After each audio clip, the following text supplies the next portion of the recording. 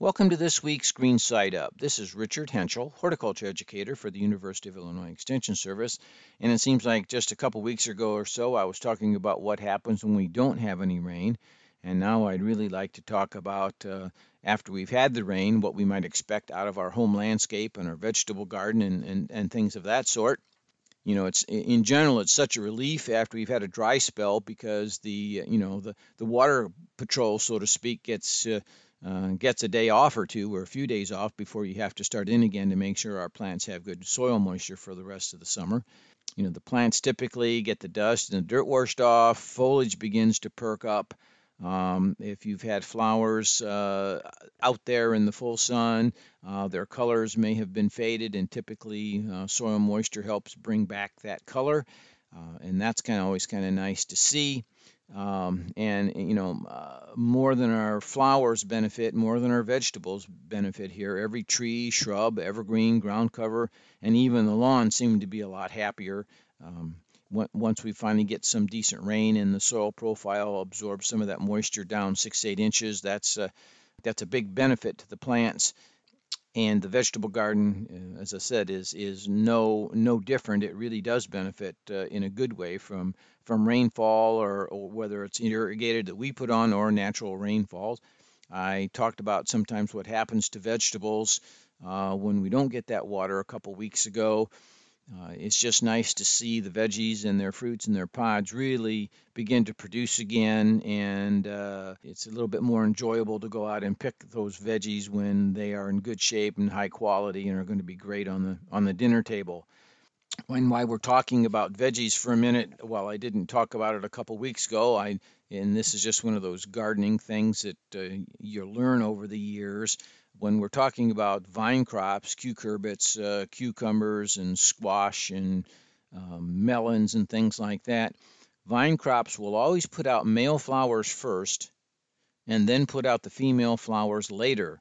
So we get a lot of calls to the extension office from time to time about my vine crops have been blooming for 3 weeks and I'm not getting any fruit. Chances are those are still all male flowers, and if you just hang on, the female flowers show up usually farther out on the vine, and then once production starts, it will continue through the summer. So just don't panic. It's just what Mother Nature does to make sure that there's pollen available when a female flower does show up. So pollen only is viable only so long.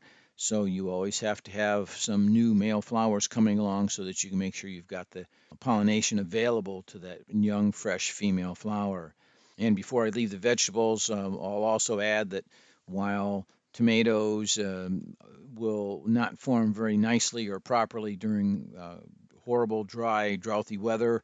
Once we do get moisture, if there's something even resembling a mature fruit, the tomato plant will continue to absorb moisture and actually split the skin. So if you've been going through a dry spell and you're expecting moisture, or you just had a rainfall, hustle out into the vegetable garden and pick off those tomatoes that are ripe, close to ripe, are going to be ripe in the next few days usually, to keep the skins from splitting apart. There are, as in most things in nature, some potentially bad things, of course, as a result of the rain.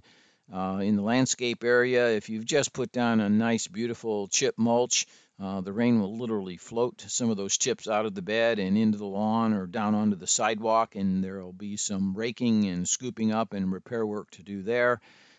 At least, recovery off the hard surface like a sidewalk is easier to do than trying to rake the chips out of the lawn, at least. The other thing that can happen with the natural rain, weed seeds can germinate and start to grow. Many of our weeds we consider certain periods of the year the high point of their germination, but something like crabgrass can actually germinate throughout the season if the conditions are right. And when we have those kinds of rains, um, that's what can happen. We may see a flush of weed seed growth after a rain. We may have had the garden weed free, and we look out there a week after a rain, and you can see all the weed seedlings coming back up again. That's because the rain was able to trigger that germination of that weed seed as it was there in the soil surface in the veggie garden. Oxalis and purslane are a couple more that can show up pretty regularly in the vegetable garden and in annual and perennial beds. Oxalis is particularly able to come on very, very quickly. It's a prolific seeder, and every time there's one little flower, it generates many dozen seeds, and those seeds just immediately fall to the ground as soon as the seed pod is ripe. So oxalis is always around, it seems, and purslane can come back. We seem to see purslane in the hotter, drier parts of the year because it seems to survive or will survive very nicely, while our other plants don't.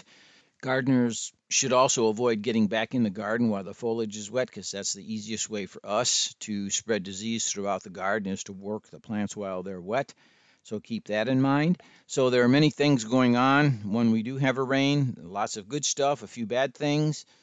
Be patient. Don't work the garden plants when it's wet. Don't work the garden soil when it's wet, and you'll be all set. Well, this has been Richard Henschel with this week's Green Side Up. It's always a pleasure. I'll be back again soon.